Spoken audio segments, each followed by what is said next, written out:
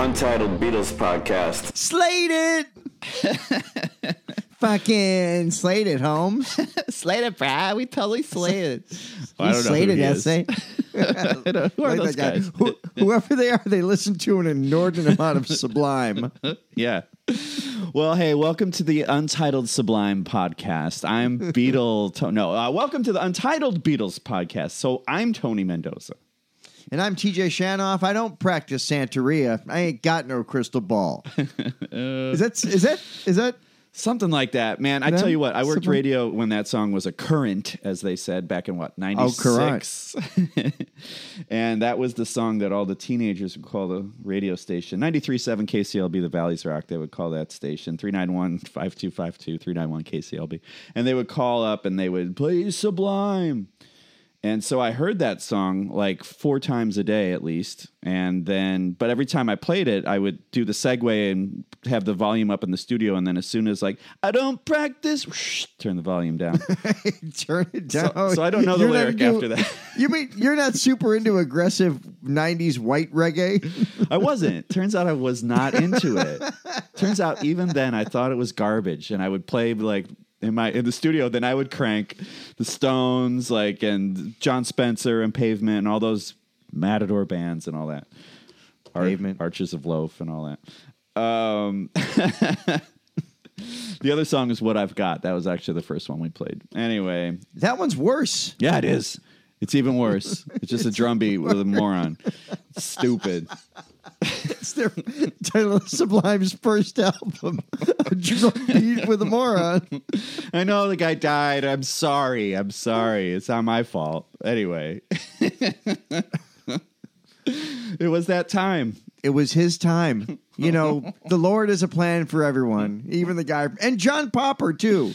Is he dead? No, he lost all that weight, but he didn't die. He lost weight. I don't mean to be rude, but John Popper's nowhere near as funny since he's been thin. There you go. He got that Piscopo disease, but the opposite way. You've been Piscopo'd, son. Well, he was funny, and then he bulked up and became like this guy with arms the size of legs, and he wasn't funny anymore. No, he might not have been funny ever. He's funny in that 1/2 season of SNL from '82. That's about it for Piscopo. Oh, and excuse me, Johnny Dangerously. I'm going to give him credit for that too. All right. Simultaneously, when I started working radio, I worked overnights, and I still had this job at a golf course. And Joe Piscopo came up after, he was done, and I cleaned his golf clubs. And his assistant had me gave me a roll of film and go get this developed. And I was like, okay, hoping for a big tip. Totally stiffed me. And then I went on the air that night and started talking about how Joe Piscopo would be making all these appearances at the local supermarkets. Totally got back at him at 3 a.m. Well, there's no better 90s story than Joe Piscopo gave me a roll of film to get developed. Was it a disc camera or was it actual 35 millimeter film? I think it was an actual roll of film. Yeah. Okay. I had to go up the stairs. This is at the Marriott. I worked at the Marriott Desert Springs Resort Spa. Yeah. When I was 19. Anyway. And then I had my radio gig. But that was then. This is now. Actually, no. This is 2005, TJ. We are going to go to 2005 today and celebrate Paul McCartney's. Is it? Well, I read somewhere it was his 13th solo album, and I also read that it was his 20th post-Beatles album, but it's called Chaos and Creation in the Backyard. Yeah. Seminal album in the Paul McCartney catalog. His last album for EMI before he left to go briefly. This was not a great... McCartney's got some weirdness, and I care about record labels. The album immediately after this was on the Starbucks Hear Music label. The Memory Almost Full, it was called. Yeah. That kind of began the age where McCartney had... And it was kind of cool at the time. That iPod commercial with Dance Tonight was from that album and a few others. But yeah, this is 2005, and this was an album that ranks to me as, I think, one of the best McCartney albums ever made. There's no other album in his catalog that's like it. And this is one when it came out in 05, and we'll talk about this as we go, Tony. 05 is one of those crazy years where McCartney did so much. 05, he opened the year with the Super Bowl, and he was the headliner at Live 8, the kind of 20-year later sequel to Live Aid. Then this album that critics loved. It was not a failure, but not, I think, the hit everybody thought it would be. Right. So this album, to me, represents McCartney at a very strong place. He was on tour in 05. And to me, it's one of the most important albums in a catalog that's filled with important albums. Yeah, man. Yeah, it totally does not sound like any of his other records. It was produced by Nigel Godrich, who was real hot at that time. He was known for producing Radiohead, Beck. He did Pavement's last album, Terror Twilight. And if I recall, he was recommended by George Martin. Yeah. Right? Because he wanted to work with George, but George didn't have the ears anymore. Was that the deal? Yeah, and the George Martin not having ears story, that's why they let Jeff Lynne do Free as a Bird. Like, George Martin might have lost his hearing in the 80s. Like, it goes further and further back for when George Martin couldn't produce anymore. But yeah, this was George Martin recommended Nigel Godrich, and it's kind of cool that George Martin was on the pulse of another great producer. I always think it's cool that it was George Martin who recommended this hot, happening producer. Yeah. He was still, his ears may not have been what they were, but they were definitely, still on the pavement or whatever. Is that the phrase? On the pavement? A lot of pavement talk here. I want to range life. I love Pavement. Pavement's one of the college bands I love that I don't feel embarrassed for loving. Oh, anymore. no, nor should you. They're great. It sounds like no other record, and he definitely, challenged Paul. Mm-hmm. If I recall, he originally brought in his touring band and did a session, and Nigel was like, no, I want to challenge you. I would just want to work with you. We're going to do basically like a McCartney 2. Mm-hmm. This will be a McCartney 3 thing where I want you to play everything. And Paul mostly plays everything on this record, right? Yeah, everything but the dudek in Thank Jenny you. Wren. Is it called the dudek? What's up, dudek? Dudek. Or in the South, Duke. Duke. Or in the South, David Duke. These are all different things right now. They are different things. They are different things. I've never seen David Duke play a duduk. Coming up next on the Dukes of Hazzard. It's this. I forgot where we were already. Maybe we'll even edit. He plays this all moment. the instruments.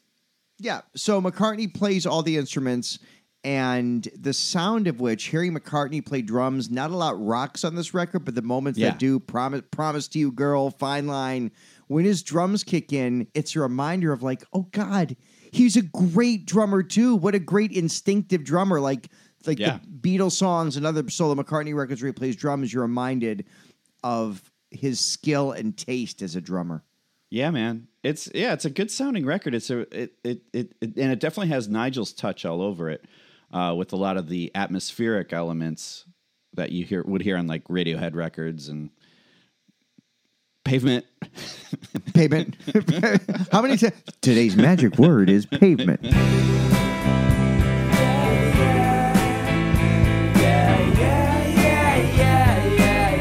I will say one more thing about the song Range Life. I'm not a guy who liked Smashing Pumpkins or Stone Temple Pilots, and I love the way they get fucked with in Range Life. Makes me so happy. They get name checked. Elegant bastards. Are they foxy to me?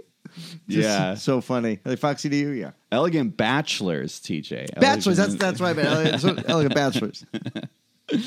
No, I love that band. I got too into that band at that time. Okay. Yeah, so Nigel's touch is all over this. And they clashed at times, if I recall.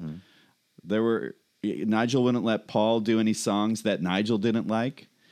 And I guess at one point Paul thought, I could just fire this guy. Yeah. But to McCartney's credit, because there were times we talked Press to Play on this podcast where Hugh Padgham the 80s producer. They clashed, and that album was a mess. Well, I think Paul saw that, Paul didn't get on that well with Phil Ramone. They had that period in the mid-80s where Paul had this kind of pap song called Once Upon a Long Ago that was featured on the British and UK version of All the Best That Hits comp. Still never officially released in the States, the song Once Upon a Long Ago, which is just wild. And he had a couple unreleased tracks with Phil Ramone that were, you could just tell they didn't have it going. For Nigel Godrich to push Paul McCartney and McCartney to go, I could fire you, but I'm not going to fire you, is a testament to the material that they created together, because it's some great stuff. I want to say before we go track by track, we talk about this not being like any other Paul McCartney album. There is without question no Paul McCartney album as dark as Chaos and Creation of the Backyard. The ballads are wistful. The ballads all have dark touches. Some of that's Nigel Godrich too, but I'm sure some of the chord changes are Paul's. And things don't resolve into major keys all the time. There's quite often a resolution to a minor key, which is very un-Paul McCartney. Yeah, there are definitely a lot of adventurous chord changes in this song that were very surprising. Let's get into it track by track, yeah? So track by track, 2005's Chaos and Creation in the Backyard. All right, press to play. All right, and Stranglehold. Great underrated opener, written with 10cc's Eric Stewart. And I mentioned 10cc, I'll ding the bell. It's the 10cc, Pearl Jam, Lovin' Spoonful, 3 bands named after male ejaculate. For real. You believe it? Do you believe in magic? Do you even mail it's also 3 bands played consecutively on Jack FM. All right. Well, okay. So I meant to. Fine Line opens the album. A lot of people felt this should have been a hit. Yeah. Yeah, it was the lead single off the album, and it's a propulsive kind of McCartney piano tune. It almost reminds me to almost a distant cousin of Take It Away minus the horns. I feel like it's kind of it's a piano-driven kind of pop rock song. This one also, the bridge is minor and discordant as the piano kind of ascends right before whatever's more important to you. He's doing this progression that's kind of dissonant and discordant and minor, which is, at least for me, nothing like anything I'd heard on another McCartney song. And certainly not a single. And just a great upbeat song. Yeah. I wrote down that it has like an ELO feel. Yeah. Which I like. So on record, I love Jeff Lynne. I love his production. I do. I love the compression, and I love the limiter, and I love the phasey vocals, and there's often a lot jam-packed. That would be the criticism, I guess, right? He fucking compresses those songs into, like, if you looked at it... Layers and layers. Yeah, it'd be like the fat tube on your... if you're watching GarageBand or whatever, you're mixing your digital mixer. But yeah, I like it. I mean, it has that mid-tempo kind of Jeff Lynne, ELO feel. So I like it. I mean, I get why it wasn't a hit. There's something about it that just doesn't quite, I think with this whole album, it reminded me what a friend of mine said when he first heard Guided by Voices in the 90s and was like, oh, this band, they write like these songs that are almost hits, but they just don't, whatever. They don't like punch you in the face with the chorus and things like that. They tickle you more than they like, know. That's a great point about this album. As great as the album is as a whole, the songs aren't loaded with typical McCartney hooks, right? This is not his hookiest album. No. The songs are these gorgeous constructions that are gorgeously produced, but there's no silly love songs on here. There's no Band of the Run on here. There's no Another Day on here. Even Jenny Wren, which we're going to get to in a minute or two, the third track on this album, kind of the cousin to Blackbird, is minor and dark, so it doesn't have the buoyancy of the typical McCartney hits. Well, then it's followed up by How Kind of You, which it had like a Ram feeling at the beginning with the scrambly bits at the top. Scrambly bits. Anytime I'm on the road and there's a Denny's, we always get the Moons Over Miami and the Scrambly bits. I'm more of a Huddle House guy. Not Waffle House, Huddle House. Never heard of Huddle House. Oh, it's a Waffle House Cuddle ripoff. House. What is it? It's a Waffle House, but instead of yellow and black, it's red and white. All right. Yeah, so I don't know. I've actually never eaten at a Huddle House, but it makes me feel like it's the Cracked magazine of the Waffle House chain. You've always reminded me as a guy who's a Luby's guy.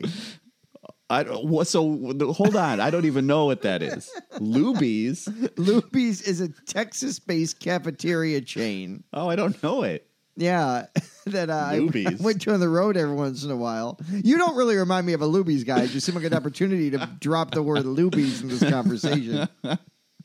Yeah, there's definitely a lot. I always thought Shakey's Pizza was a bad name for a place. Like, oh, let's go to that Shakey's Pizza. Like, how's the pizza?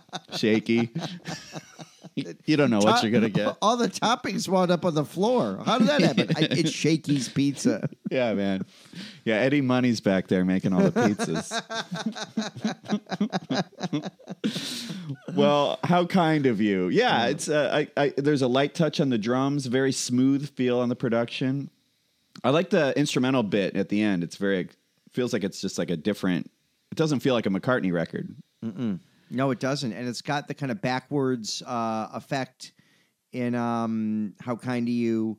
And what I love about the way the track begins, that kind of ramshackle ram kind of sound you alluded to, the percussion doesn't kick in for the first two verses. There's no drums for a few verses. Like when you think it's going to come in, it doesn't.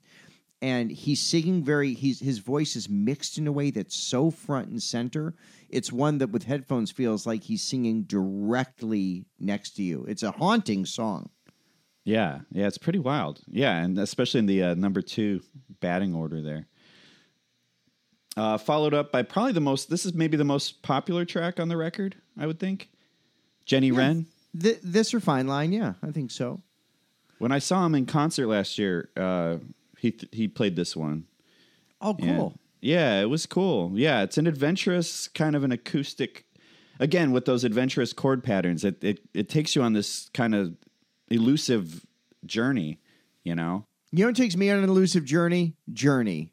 And not Journey with the guy from the Philippines who doesn't speak English but sounds like Steve Perry. New Journey. That iteration, new Journey. Anytime a band puts new in front of it, like you remember a couple years ago, the New Cars with Todd Rundgren as Rick Ocasek? Yeah. It's just weird. Yeah, I like that as Rick Ocasek. During this evening's performance, the songs normally performed by Rick Ocasek will be performed by his understudy, Todd Rundgren. Todd Rundgren with Cheryl Tiegs behind him instead of Paulina Portskova. Yeah, I like this song. And so this is a song that features that strange instrument. When I first heard it, I'm like, what is that, a clarinet or something? Like a, mic'd all Nigel style? But no, it's a duduk or a duduk, whatever you want to call it. It's a woodwind.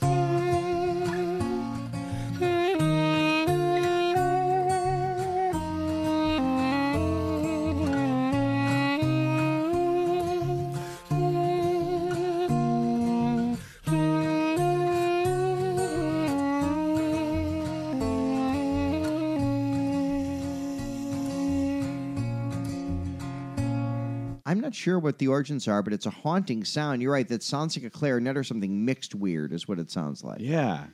But it's a good song. I will say I listened to this record twice in the last couple days, and I woke up this morning with this song in my head, and, I didn't mind it there.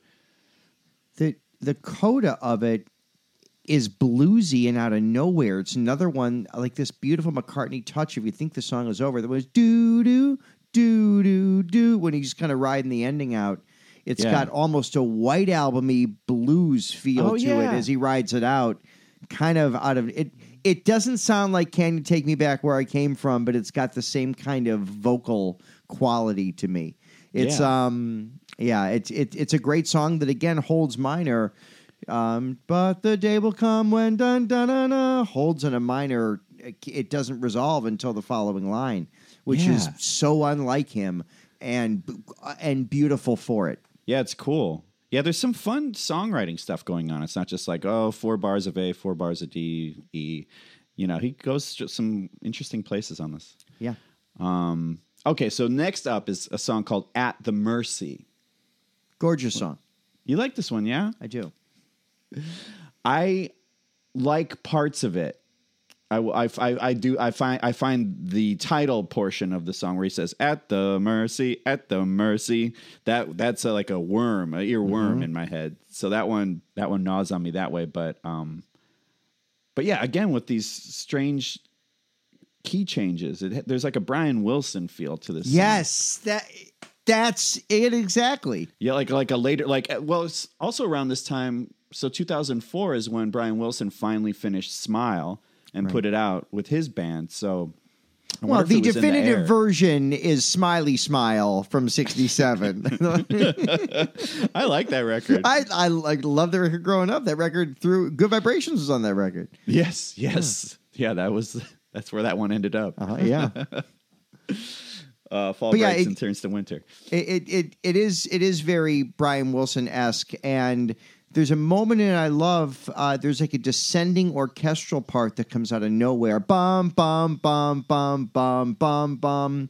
That just brightens it up, because even the At the Mercy earworm that you talked about isn't very Paul, right? It's got kind of a bum, bum, bum, bum. It's got kind of a weird minor dissonant thing. Da na na na na na na na na na na na. It's I don't know how to put this. It doesn't sound anything like Stephen Sondheim. I'm not comparing this record to Sondheim, but the adventurous things he's doing feel of that ilk. They feel both familiar, like Sondheim tunes do, and just left of center, like Sondheim tunes do as well. So it's interesting to hear him kind of working in that experimental mode. It's cool, yeah.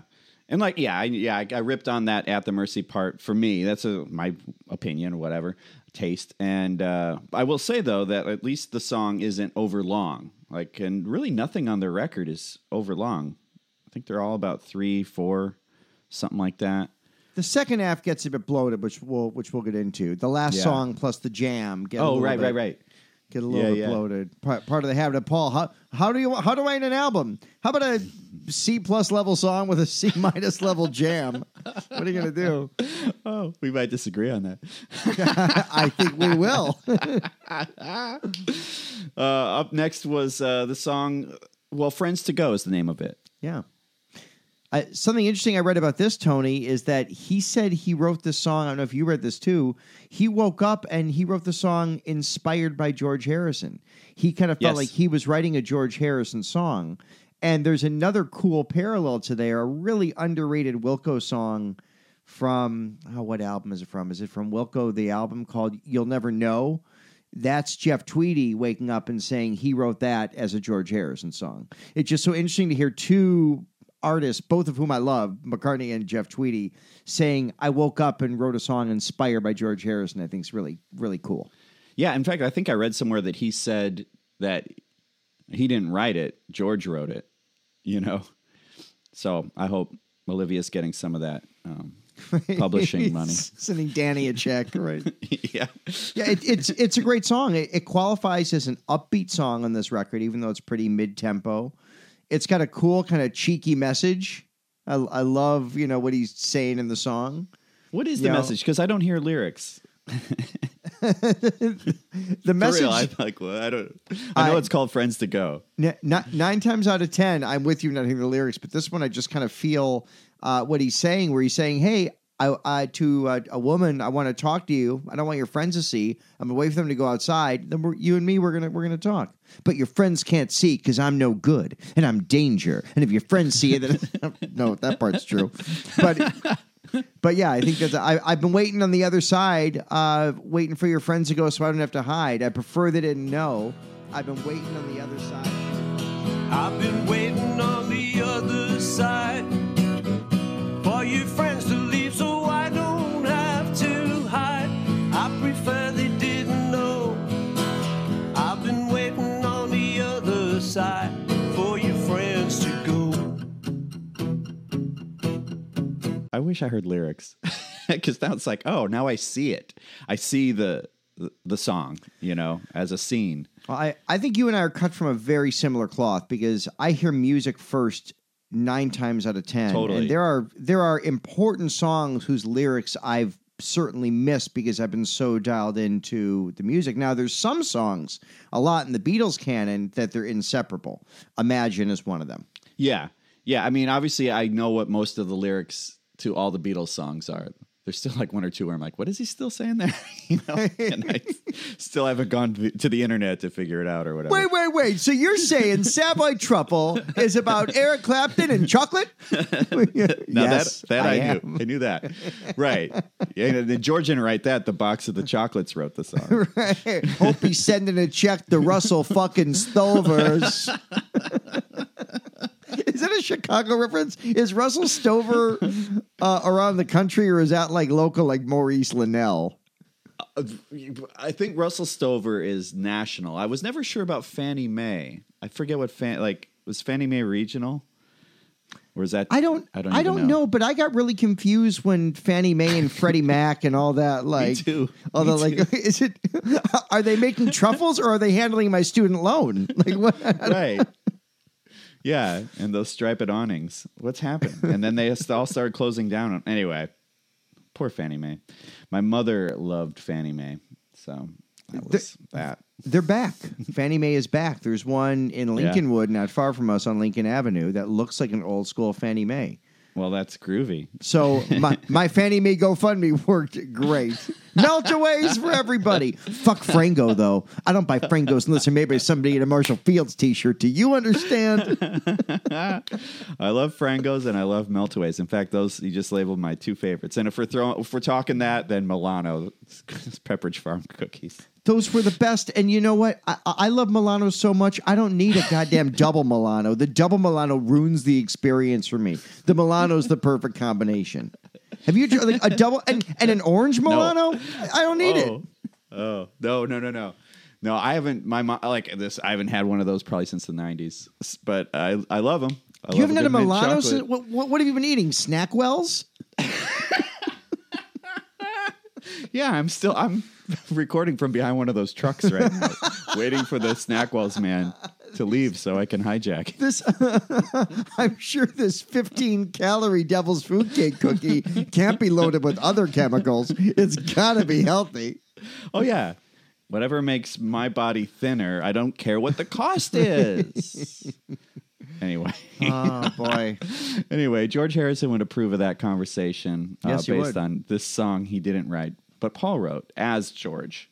It's a neat little song and written, I think he'd done the concert for George 3 years or 4 years before that. He'd come to terms with the piece of the death of someone Paul McCartney referred to as his baby brother in George Harrison. So there's an extra sweetness that he felt so inspired by George to do this. Okay, so then it's followed up by English Tea. Strike one. I feel that remember when that Zombies record Odyssey and Oracle became like hip again? In kind of the late 90s, early aughts. So this feels like to me, Paul like doing an Odyssey and Oracle Zombies song. It's a little more twee than anything on Odyssey and Oracle. I feel like Odyssey and Oracle and some of the Kink stuff from that era, like Village Green Preservation Society, doesn't take itself quite as seriously as... No, let me take it back. English Tea doesn't take itself seriously. It just misses the mark on that field. The lyrics, do you know the game Croquet, Paraventure? Yeah. Paul McCartney said in 5,000 interviews how proud he was of himself to bring up Paraventure. Once I got into this world of sort of eccentric old English ladies, I suddenly remembered, I read a lot of Charles Dickens, I suddenly remembered this word, peradventure. So I wrote it in the song and I thought, I can get away with this will be cool. And I looked it up in the dictionary just to be sure. And sure enough, it means perhaps, it means maybe. Peradventure, I'm amazed. like one of the same stories you've heard over and over again. I met the Chancellor of Russia, and he said, "I learned English from Love Me Do." McCartney tells the same 5 stories all the time. But like the Perry Venture thing was one. I mean, it's actually, I give Nigel Godrich credit for scoring it tastefully. This song sounds like a George Martin scored song. It sounds like something that Paul could have released on London Town or any. This is not different for Paul McCartney. This one. Yeah, it's funny, and I love that Elfin wood sprite. Is that a recorder solo or a flute? Something in there from the soundtrack to Elves and Fairies. That's what it sounds like.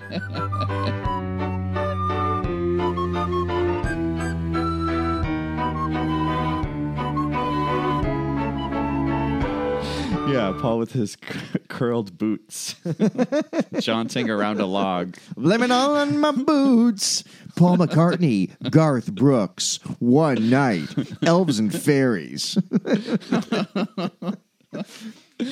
I just drove through Garth Brooks' hometown. Anyway, where's Garth Brooks' hometown?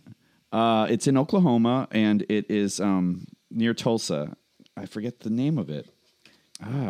Anyway, I drove through it. You just completed a road trip to do some work. We haven't actually recorded one of these in a couple weeks. It's our first time kind of connecting, but Tony almost hit a tornado on the way out in his trip and almost did hit a blizzard on the way back, yes? Yeah. I encountered snow. This is in September. This is the day after Labor Day. I was driving through snow in the plains, like Nebraska and the Colorado plains, eastern Colorado, not even the Rockies or whatever. It was like the plains. Up into New Mexico, I stayed in Santa Fe. I woke up and there was snow in my car in Santa Fe in September. September 7th or 8th. Crazy.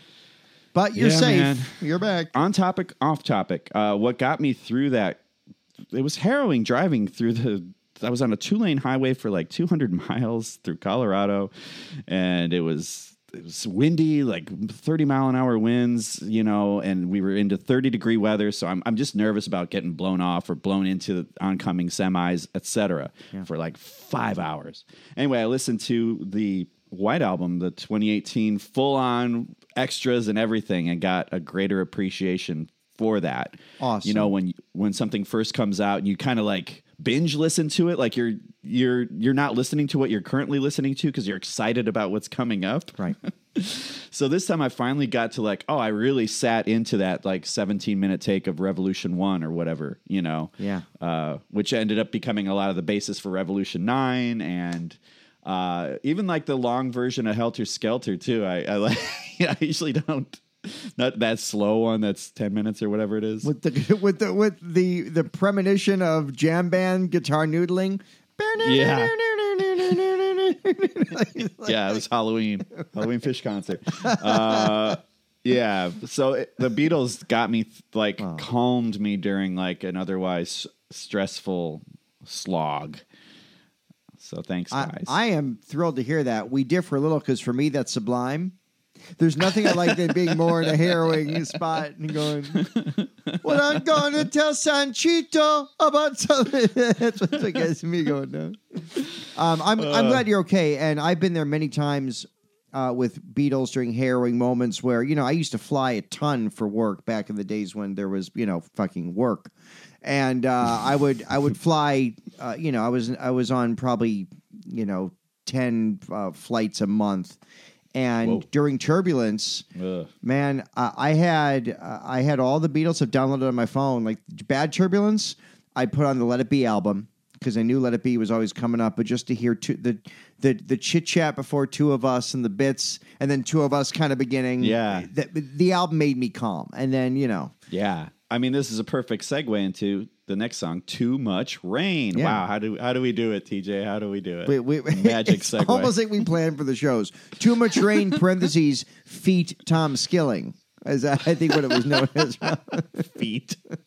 F-E-A-T is what you mean. Not like period. Wiki Feet, Tom Skilling. Paul McCartney, Tom Skilling's feet. John Popper, one-on-one. I haven't mentioned all these people today. What's going on? John Popper's fingernails, Wiki.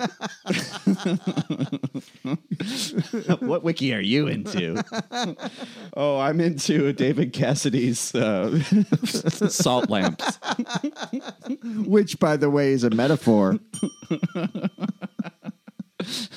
So the song "Too Much Rain" that Paul McCartney, this closes side one on the record, and this is one that he said was inspired by Charlie Chaplin's song "Smile." So I heard it was inspired. I thought you were doing a bit. I heard it was inspired actually by Heather Mills, his newly ex-wife. Yeah, this is, and we should mention that another thing about 05 is this is on the precipice of that really coming to an end, the marriage to Heather Mills. Heather Mills. Okay, so he's still with her at this time. Where's he at in his life here? They might be separated because Riding to Vanity Fair, which is coming up, is definitely about Heather Mills. I'm pretty sure. Got it. Here's a smart tip when speaking confidently: say definitely and then end with "I'm pretty sure." Look, Hey, it is a definite fact. You cannot argue with it. There's a chance I'm not right. It's basically what that was. Go. Yeah, well, we both may be right. I had read that this is one that was inspired by, and I read this a long time ago, so maybe I'm wrong, but that kind of the Charlie Chaplin song "Smile" kind of inspired him to write a song like a cheer up song. Got it. Well, I'm sure. Yeah, it's not binary. We can both be right on this one. No, there's got to be a winner. It's got to be political. I don't know who's red and blue on this one, but well, you're the Packers and I'm the Bears, Tony. Next topic.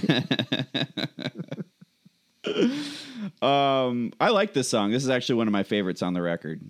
And I can't even tell you why, but I liked it. I like this one. I love it too. It's one of my favorites. The simple guitar solo where Paul's just playing the melody line but doing it beautifully, and then comes in for the second half of the verse that he's been playing the solo for is the whole thing's just gorgeous. And the lyrics are nice. They're inspirational lyrics without being too pappy. The production of this, hello, Pappy. Hello, Mummy. BBC4 presents Mummy and Pappy. I don't even know if BBC4 is a thing, but it feels like Mummy and Pappy would be on that.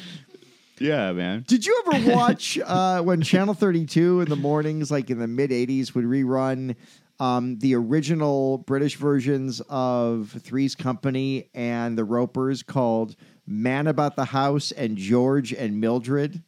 Whoa, man. No, I totally missed that. I mean, I was watching WFLD back then, but I wonder, was that like way early? Was that like a 6 a.m. thing? No, this would have been 83 or 84, I think, at 10 in the morning. And it was. What were you doing? I got dropout or something? Elementary school dropout. Elementary school dropout. No, I was in school. School. I was 80s homeschooled. That's why I love Reagan, love cocaine.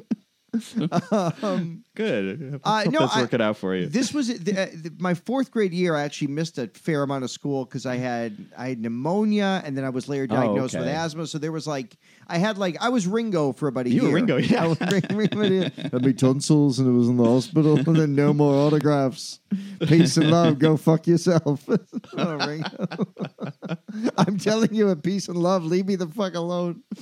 But yeah, there was a time, and it was periodic times during the year. So like winter, I missed some time, and then spring. That was the year where I watched just a ton of early April Cubs games at 1 p.m. on Channel 9. That shaped my Cub fandom because I was missing school. But at any rate, there was a show called George and Mildred that was the British Ropers, and Man About the House, which is the original British Three's Company, worth seeking for all you Anglophiles out there.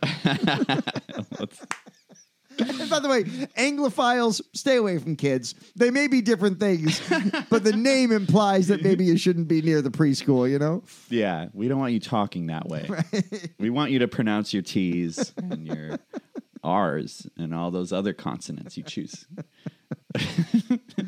We want you to say controversy, not controversy. Again, not controversy.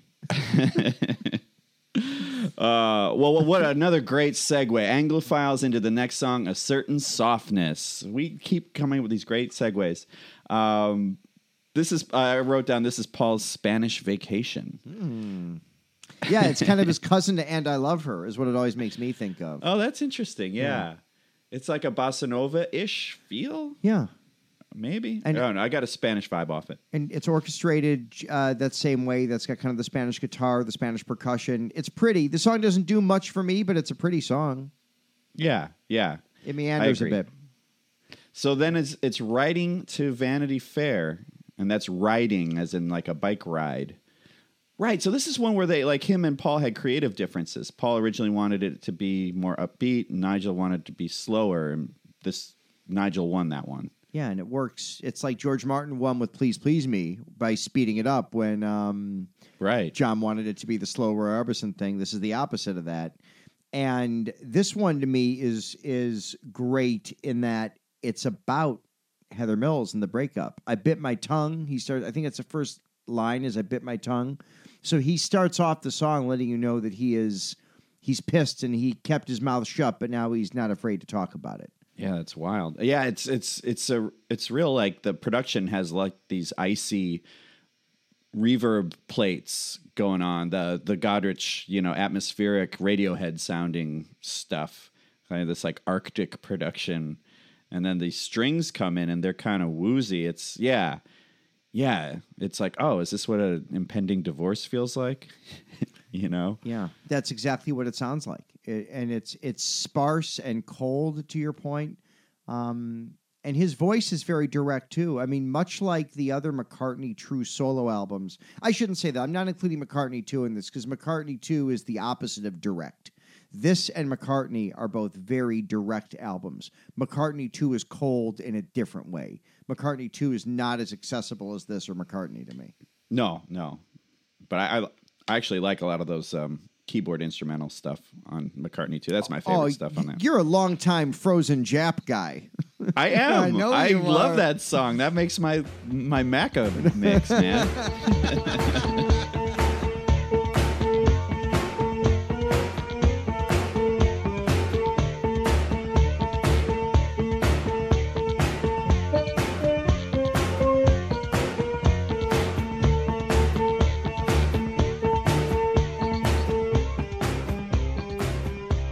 I love when Terry Hemmert plays the Susie and the Banshees cover of Frozen Jap on Breakfast with the Beatles.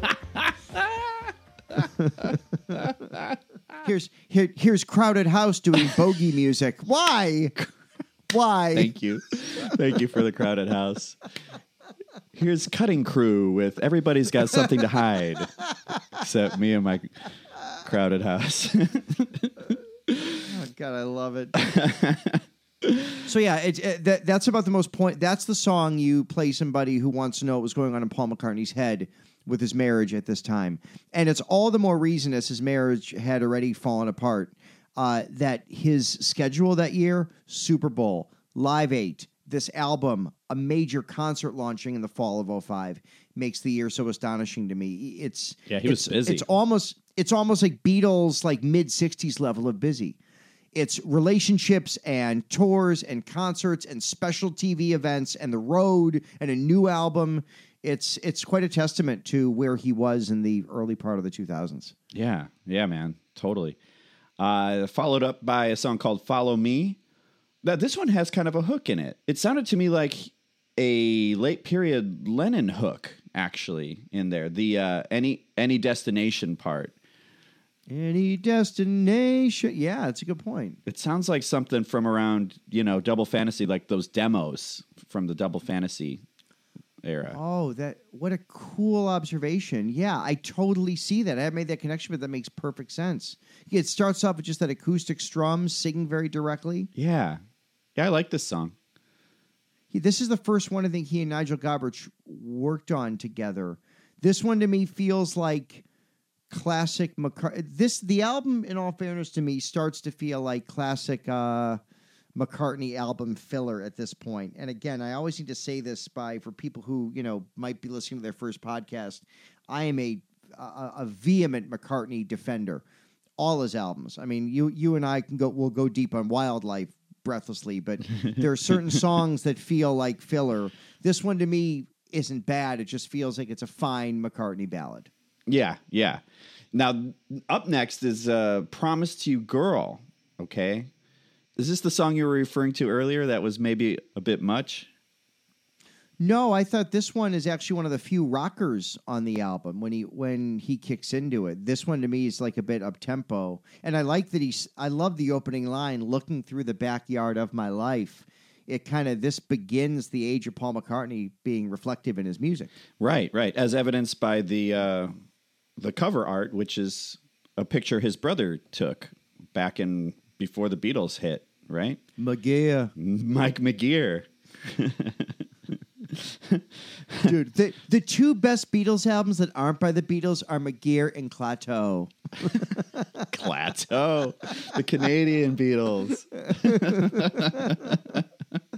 Yeah, calling intercontinental planets or whatever the hell. Calling occupants of interplanetary craft. Give me credit for being close on Clateau.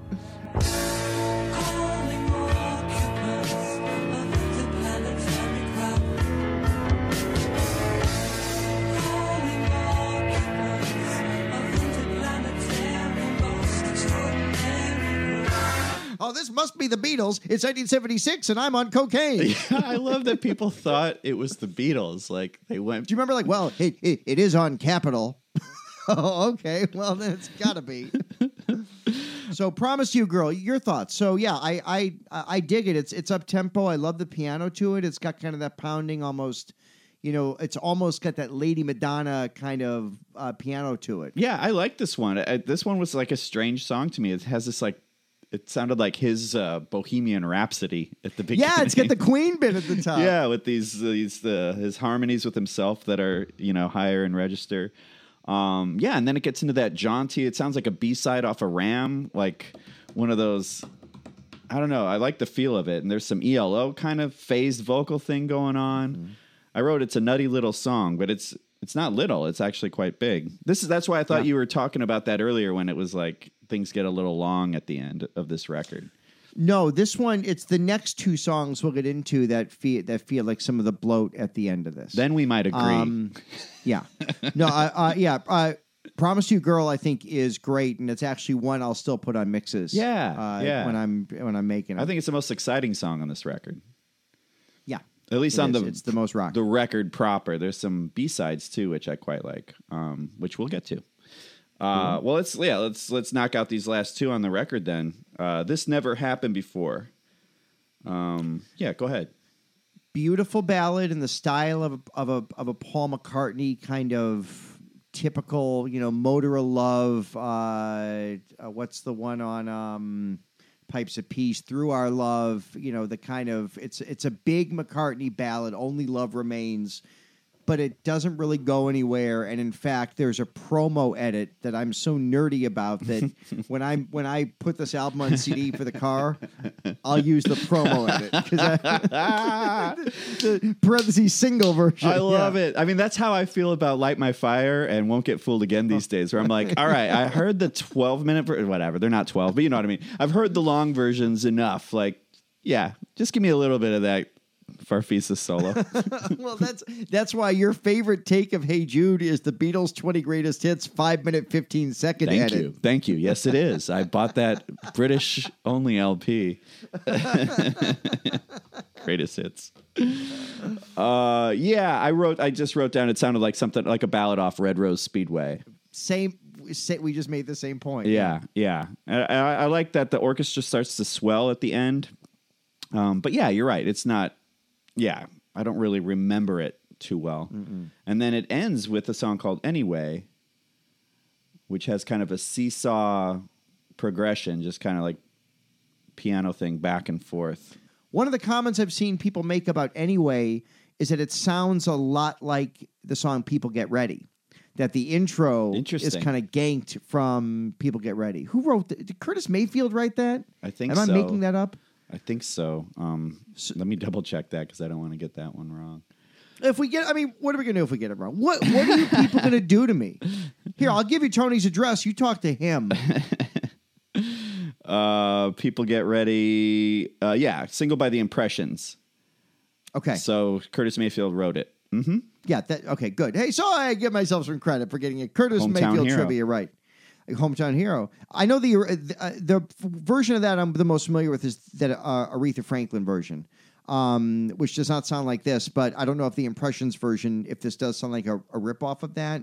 It's a very pretty piano intro for a song that doesn't really go anywhere and then ends with a 17.5-minute jam. I have no recollection of that jam. I think, I think, yeah, I guess I don't remember that. Well, that's how that one ends. But yeah, a lot of people really dig this record. They definitely put it in like the top 5 solo Macau records. Yeah, I think this is its own show, but if I had to rank, this is easily in my top 3 solo McCartney albums. Top 3, wow. Top yeah. 3. And it's what are the other 2? Oh, it changes a lot. It's a cop-out to put Band on the Run up there. It's such a great album, but I'm gonna pull back, and I'm gonna say my top 3 McCartney albums if I had to pick right now. Number 1 is Ram. Number 2, oh God! But see, this is tough because I love Back to the Egg. I was a Tug of War lover forever, right? And I still love the record, but the reissue almost made me sour on it a bit because so much feels like a missed opportunity in Tug of War. The Carl Perkins duet, Get It, feels like a missed opportunity. Ebony and Ivory, for as big of a hit as it is, to have Paul McCartney and Stevie Wonder, 2 of the greatest songwriters in the history of music, coming up with only Ebony and Ivory. And the other Stevie Wonder song on there, that What's That You're Doing, is kind of a song that sounds like a Stevie Wonder B-side that McCartney's guest starring on. You know, Somebody Who Cares I loved as a kid, but now it's, that's got the McCartney Hallmark lyrics. What is that? I'm sorry, what does that mean? They sound like they're from a greeting card. Got it. I thought there was actually like a Hallmark commercial that they used that song. I'm like, I missed that one. Next time you hear Somebody Who Cares, imagine a Hallmark commercial from 1982, and you'll know what I mean. But again, because of the 1-2 punch of Tug of War and Take It Away, and because of Wanderlust, and because of Ballroom Dancing, okay. I'm going to go ahead and I'm going to say, despite me just shitting on it, you put me in a corner here. Ram, Tug of War, Chaos, and Creation are my 3 favorite Paul albums. What are yours? I would also say Ram. I think Wildlife, and then Driving Rain. And that's our kryptonite right there, our relationship. Because Driving Rain to me feels like the antithesis of Chaos and Creation. Driving Rain feels studied. Driving Rain feels forced. This is just, to me, Driving Rain feels like it's in search of something. Chaos and Creation feels like it's in the pocket of something. I guess I'm just I don't know what right the now. fuck that means. Go to find her. Yeah. Go to find her. Yeah, man. Let's do Coasters. Smokey Joe's review. If you like cats, you'll love Smokey Joe's Cafe. Love Smokey Joe's Cafe. So yeah, let's get into the B-sides because we can kind of rattle through some of these. One of my favorite all-time Paul McCartney tracks that when I heard just hit me, and you're going to go, of course it is, TJ. Let's hear it. One of my favorite B-sides ever is Summer of '59. I love that. Oh God, I love that song. That's another one that has never been officially released in the States. It's only appeared as a B-side import on a CD single. That's a good song. Yeah, it's this acoustic rocker. There's obviously an element of nostalgia going on. I love the hook on the chorus. Isn't it great? Look at the boys turn into men, good taste. Nobody knew what we knew then.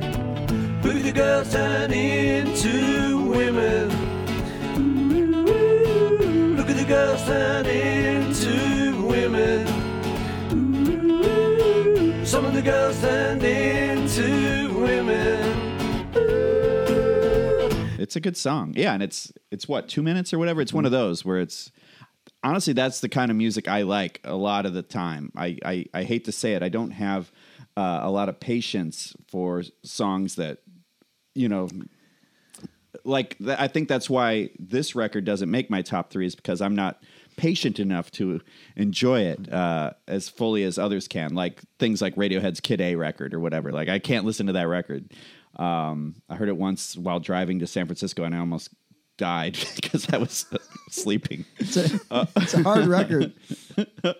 But so I love songs that are like this length, pop songs. I'm a shallow person. Not to say that this song is shallow, just saying like I would have loved this song on that record is what I'm trying to say. I wonder if it wasn't on because you play the game, where do you put it? Unless you're Dave Dexter, where do you slot that song on this album? It doesn't go anywhere. It'd be at the end. It would be Her Majesty.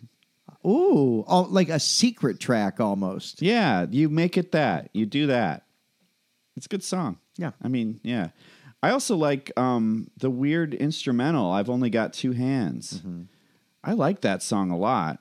Yeah, that's just like there's a fuzz bass. There's this like echoey harmonica. I like instrumentals too. That's another strange, I guess because I don't hear lyrics. You know, to me it's like, at least there's no one talk. I don't have to like hear anybody. Shut up with your lyric yapping. Yeah, quit flapping your gums all over this music. If I wanted words, I'd talk to my fucking wife. That guy. Yeah. Hey, get the singer to make a cheeseburger. Get him out of here. Let's hear this band. Hey, you, Robert Plant, take a fucking seat. Do something with your life. Yeah. What the fuck does now and Zen mean anyway? You fucking... I mean, Rush would have been a better band instrumentally. Oh, but, he's the worst. What's the guy's name? Not Chris Geddy Coons. Geddy Lee. I just confused Geddy Lee with a Delaware senator. I'm losing my mind. Like Chris Coons. Like who? I was like, are you thinking of Greg Kinn? Where all his records were named like Rockin' Roll or whatever. Conspiracy, I think was one of them. Yeah, you're right. In fairness, you gotta feel bad for him. He did lose on Jeopardy. No. I love it, Weird Al. All right, what else? We got Growing Up, Falling Down. Let's bring it down. That's kind of the bad one. That's Paul meandering. That's a song that should just be on the bonus tracks of the box set. I agree. Yeah, waiting for that one to end is what I wrote down. There's also these strange duets with there's Heal the Pain, which he did with George Michael. Yeah, I actually want to get into that for a second if I could. Let's do it. I discovered that song only a couple years ago when there's some website, I can send it to you. Some guy went and kind of took all the spare parts from every McCartney album ever, kind of made his own archive collections for download. And my philosophy on those is, I mean, I bought so much Paul McCartney music, I don't have to steal the original albums. But if there's a B-side or a track that I don't have and you can't get, I'll download that. This is one that was a George Michael song from the late 90s, maybe, that was written, and he was inspired by Paul McCartney when he wrote Heal the Pain. And he and Paul McCartney, I don't know how it happened. They struck up a friendship in the early 2000s. And in fact, during Live 8, when McCartney sings Drive My Car, George Martin bounds out and sings the John Lennon harmonies along with McCartney. It's George a great, Michael. if you haven't seen the clip, George Michael, right? George Martin can't hear. Although, have you ever heard... He was off. He was a verse behind. Have you ever heard George Martin's cover of Wake Me Up Before You Go-Go? It's pretty... I mean, it's tasteful. The Jitterbug. It's very tasteful. But yeah, so George Michael bounds out and starts, and it's a cool moment watching him sing Drive My Car with McCartney with all this great energy. And at some point around that time, George Michael said to Paul, or his people did, I wrote one song with you in mind. I'm recutting it for a greatest hits album. Would you do it with me? And that's where Heal the Pain came from. And I never knew the story till a couple years ago. I'd never heard the song, and I love it. I think it's all George Michael written with Paul singing, but it just feels like a McCartney song. Yeah. What are your thoughts? I didn't know it was a George Michael song. That makes a lot more sense to me. So I don't listen to his music, but I like George Michael. I like whatever he did for culture, and R.I.P. That said, I wrote that this song felt very AC to me, very adult contemporary. It is. Yeah, it's a little too AC for me. To me, it sounded like it was a catalog for some, home furnishings. What's wrong with home furnishings, Tony? You're right. Very catalog flipping music, but yeah, I like I like George Michael. I like that they became friends. I like the story you told. Yeah. I can like people, but not their work. I feel that way about most of my improviser friends. No, it's yeah. So that's I guess there is a pap element. I just love it. I think I was so blown away by the novelty of it's. I'm so nerdy about this. I feel like it's rare that I didn't know about this in real time. So I think I love it extra because it's new to me. If that makes any stupid sense. That does make sense. Well, it was like when he performed live at was that the 8 thing, Live 8, where he performed Sgt. Pepper with U2. Yeah. And it was, I guess that was the first time he ever did Sgt. Pepper, not the reprise, just Sgt. Pepper live.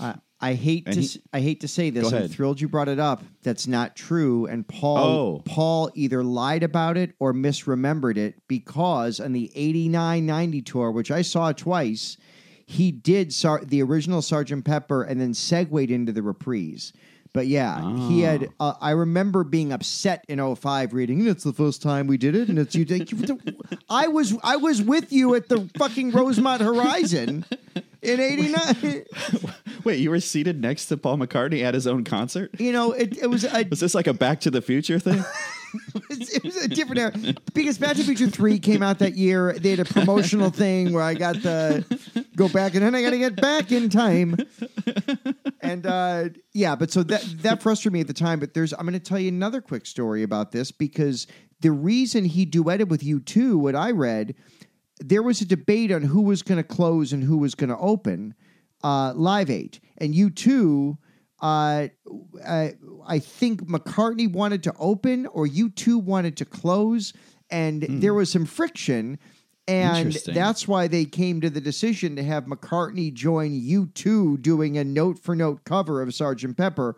Now, it is the first time it had been done with real horns because it was all on Wix's keyboard back in '89. It's true. Right. No, right.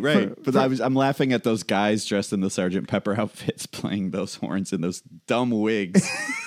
The wigs take it down several notches. Totally. Yeah. I was like, what is this? Like... What do we like? It's Palatine's #1 Beatle tribute group, Pepperland. Yes, that's exactly. That's funny. Well, that reminds me of the Monterey Pop Festival when it was the Jimi Hendrix versus the Who would follow who because they both smashed their gear up, and who was going to be the first one in America to do it or whatever. You know, who was? The Who went. The Who went first. Because they had invested years in smashing gear. And then that's why Hendrix lit his on fire, I think, to differentiate. Oh, that's the famous Hendrix guitar on fire moment. Yeah. As a fan of short songs, what do you do with a lot of the Who stuff? Like Quick One, While He's Away, that's a great song. That's also, 12 minutes? That's a workout. That one, well, the Rock and Roll Circus version is the best version of that. And yes, it's shorter. It's more like 7 or 8, but it's also 5, 1.5 minute songs. You know what I mean? Right. Fair point. There's definitely certain long songs I like. Like I said, one of my favorite Paul McCartney songs now is the 10-minute one off of Driving Rain. Mm-hmm.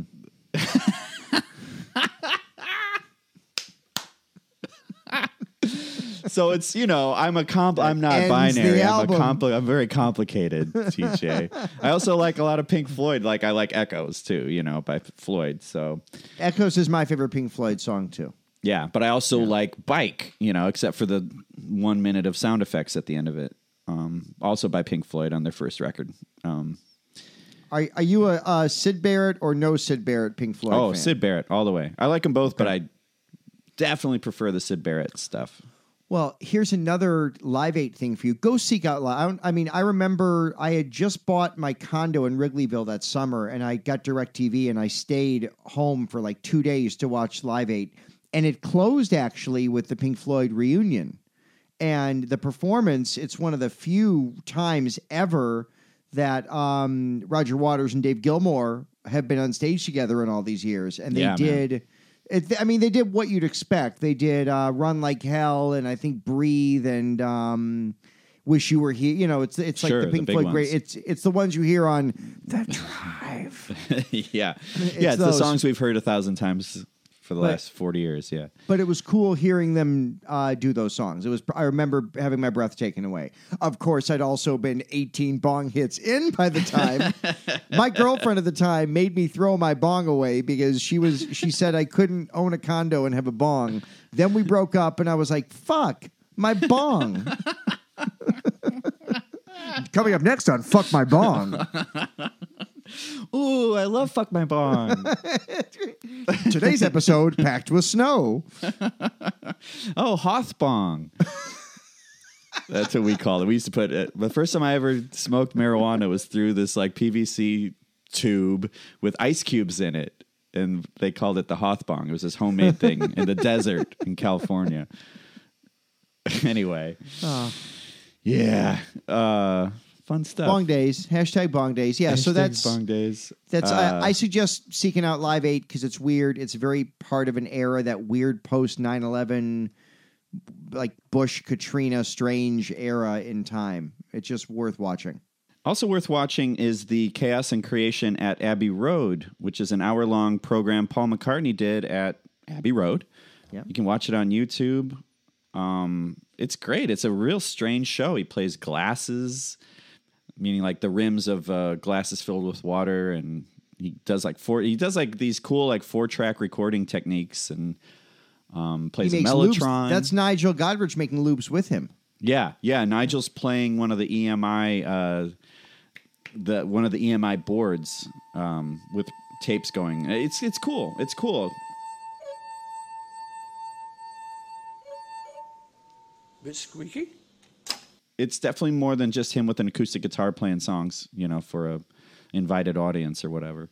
He does a really neat take on I've Got a Feeling. That's kind of a bluesy. I don't know if you've gotten to it yet, but he does a very cool acoustic I Got a Feeling. Not the Black Eyed Peas version. That's a night's go. Speaking of 05, that's a night's gonna be. Have we mocked them on the show here? The fact that they Not say yet. Mazel Tov and L'chaim in their song is the smartest choice. That song will be played at every bar mitzvah until the fucking world ends. Good idea. Yeah. Good idea. Yeah, we need more bar mitzvah songs and we need more Thanksgiving songs. So Yeah, what Thanksgiving songs? Oh, except Alice's Restaurant. Alice's Is that a Restaurant's about the Thanksgiving only one. Yeah. Yeah. That's the only one, real one. I mean, there's definitely ones that I think I tried and I could never what do you sing about? It's also a little controversial at this point. Like, we're coming over, we're taking this land, we're pretending we're friends, we're going to kill you. I don't want to get political on this show, Tony, but Trump's changing all that with his special indoctrination class to show that slavery didn't happen and the slaughtering of natives didn't happen. Yeah, man. Indoctrination is the word. Yep, it's indoctrination. Yeah. But here's the beauty: you can't be a Republican Beatle fan and understand the Beatles, so they're not listening to us. Yeah, I mean, I don't. At this point, I don't care. No, All I want is for there to be more planet, more time.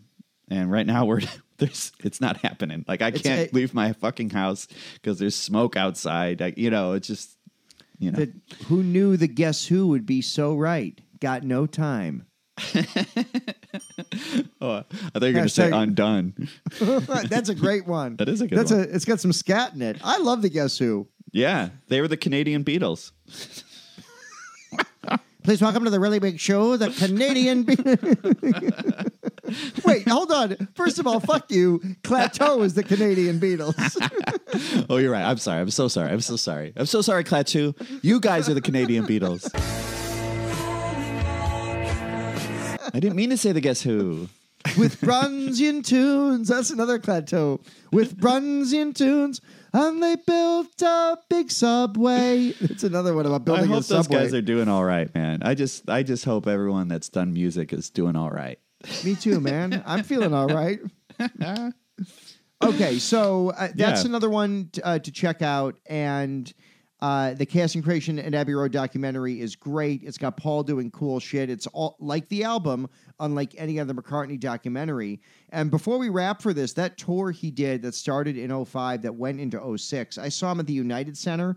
I can't remember if it was fall of 05 or spring of 06. I honestly, I can't remember. But It's the most adventurous live McCartney set list. And I'd seen him a bunch by then already, Tony. He did a medley of Too Many People and She Came In Through the Bathroom Window. He did a song I know that you don't love, but he did I'll Get You. He had Please Please Me. He had Please Please Me in the encore. He did I'll Follow the Sun. I mean, he did I think that tour was You Won't See Me, which he hasn't done since. They did In Spite of All the Danger, one of the first, songs that I think that goes back to the Quarrymen. Yeah. He pulled out. I remember the internet was certainly around, but I wasn't like going to setlist.fm in 05 to see what the hell McCartney was doing live. So I remember being just pleasantly surprised to hear him doing like Too Many People in concert. Yeah. Oh, and he's going right into She Came In Through the Bathroom Window. Like, he made these real cool choices in 05, which showed you how confident he was with the still height of his powers. Now, I will say, you said Too Many People. I would say that perhaps during the Hey Jude performance at Live 8, he may have had too many people. Yes. One of those bring them all out. Bring them all out. Oh. We Are the World. Everyone gets everyone gets to emote something. Why is Phil Collins always here? Who keeps inviting Phil Collins to these things? Can't we? Billy, lose his number. Stop calling Phil Collins. And very briefly, Comfort of Love is another B-side on the Chaos and Creation album that I quite liked. So I do too. It opens with like a typewriter. Is that what that is? Oh, okay. Or it sounds a metronome, like it anyway. But yeah. It is a metronome. Why did I call? I'm because it has the ding. Uh-huh. Here's what it is. Nigel Godrich used a typewriter and he rigged it to make it sound like a metronome. That's so Radiohead. That's so Kid A minus. Kid A minus. That's the box set. Yeah, I confused that song with the Guster song "Barrel of a Gun" that also uses a typewriter. Yes, that's today's verse. As a Jew of a certain age, you're required to love Guster. I'm just going to be very clear with you. Well, yeah, they opened for Sublime. Guster does not practice Santeria. They ain't got no crystal ball. If they had $1 million, they'd spend it all. But why do I know so much Sublime? I think it's too much Q101. Q101. QAnon 101.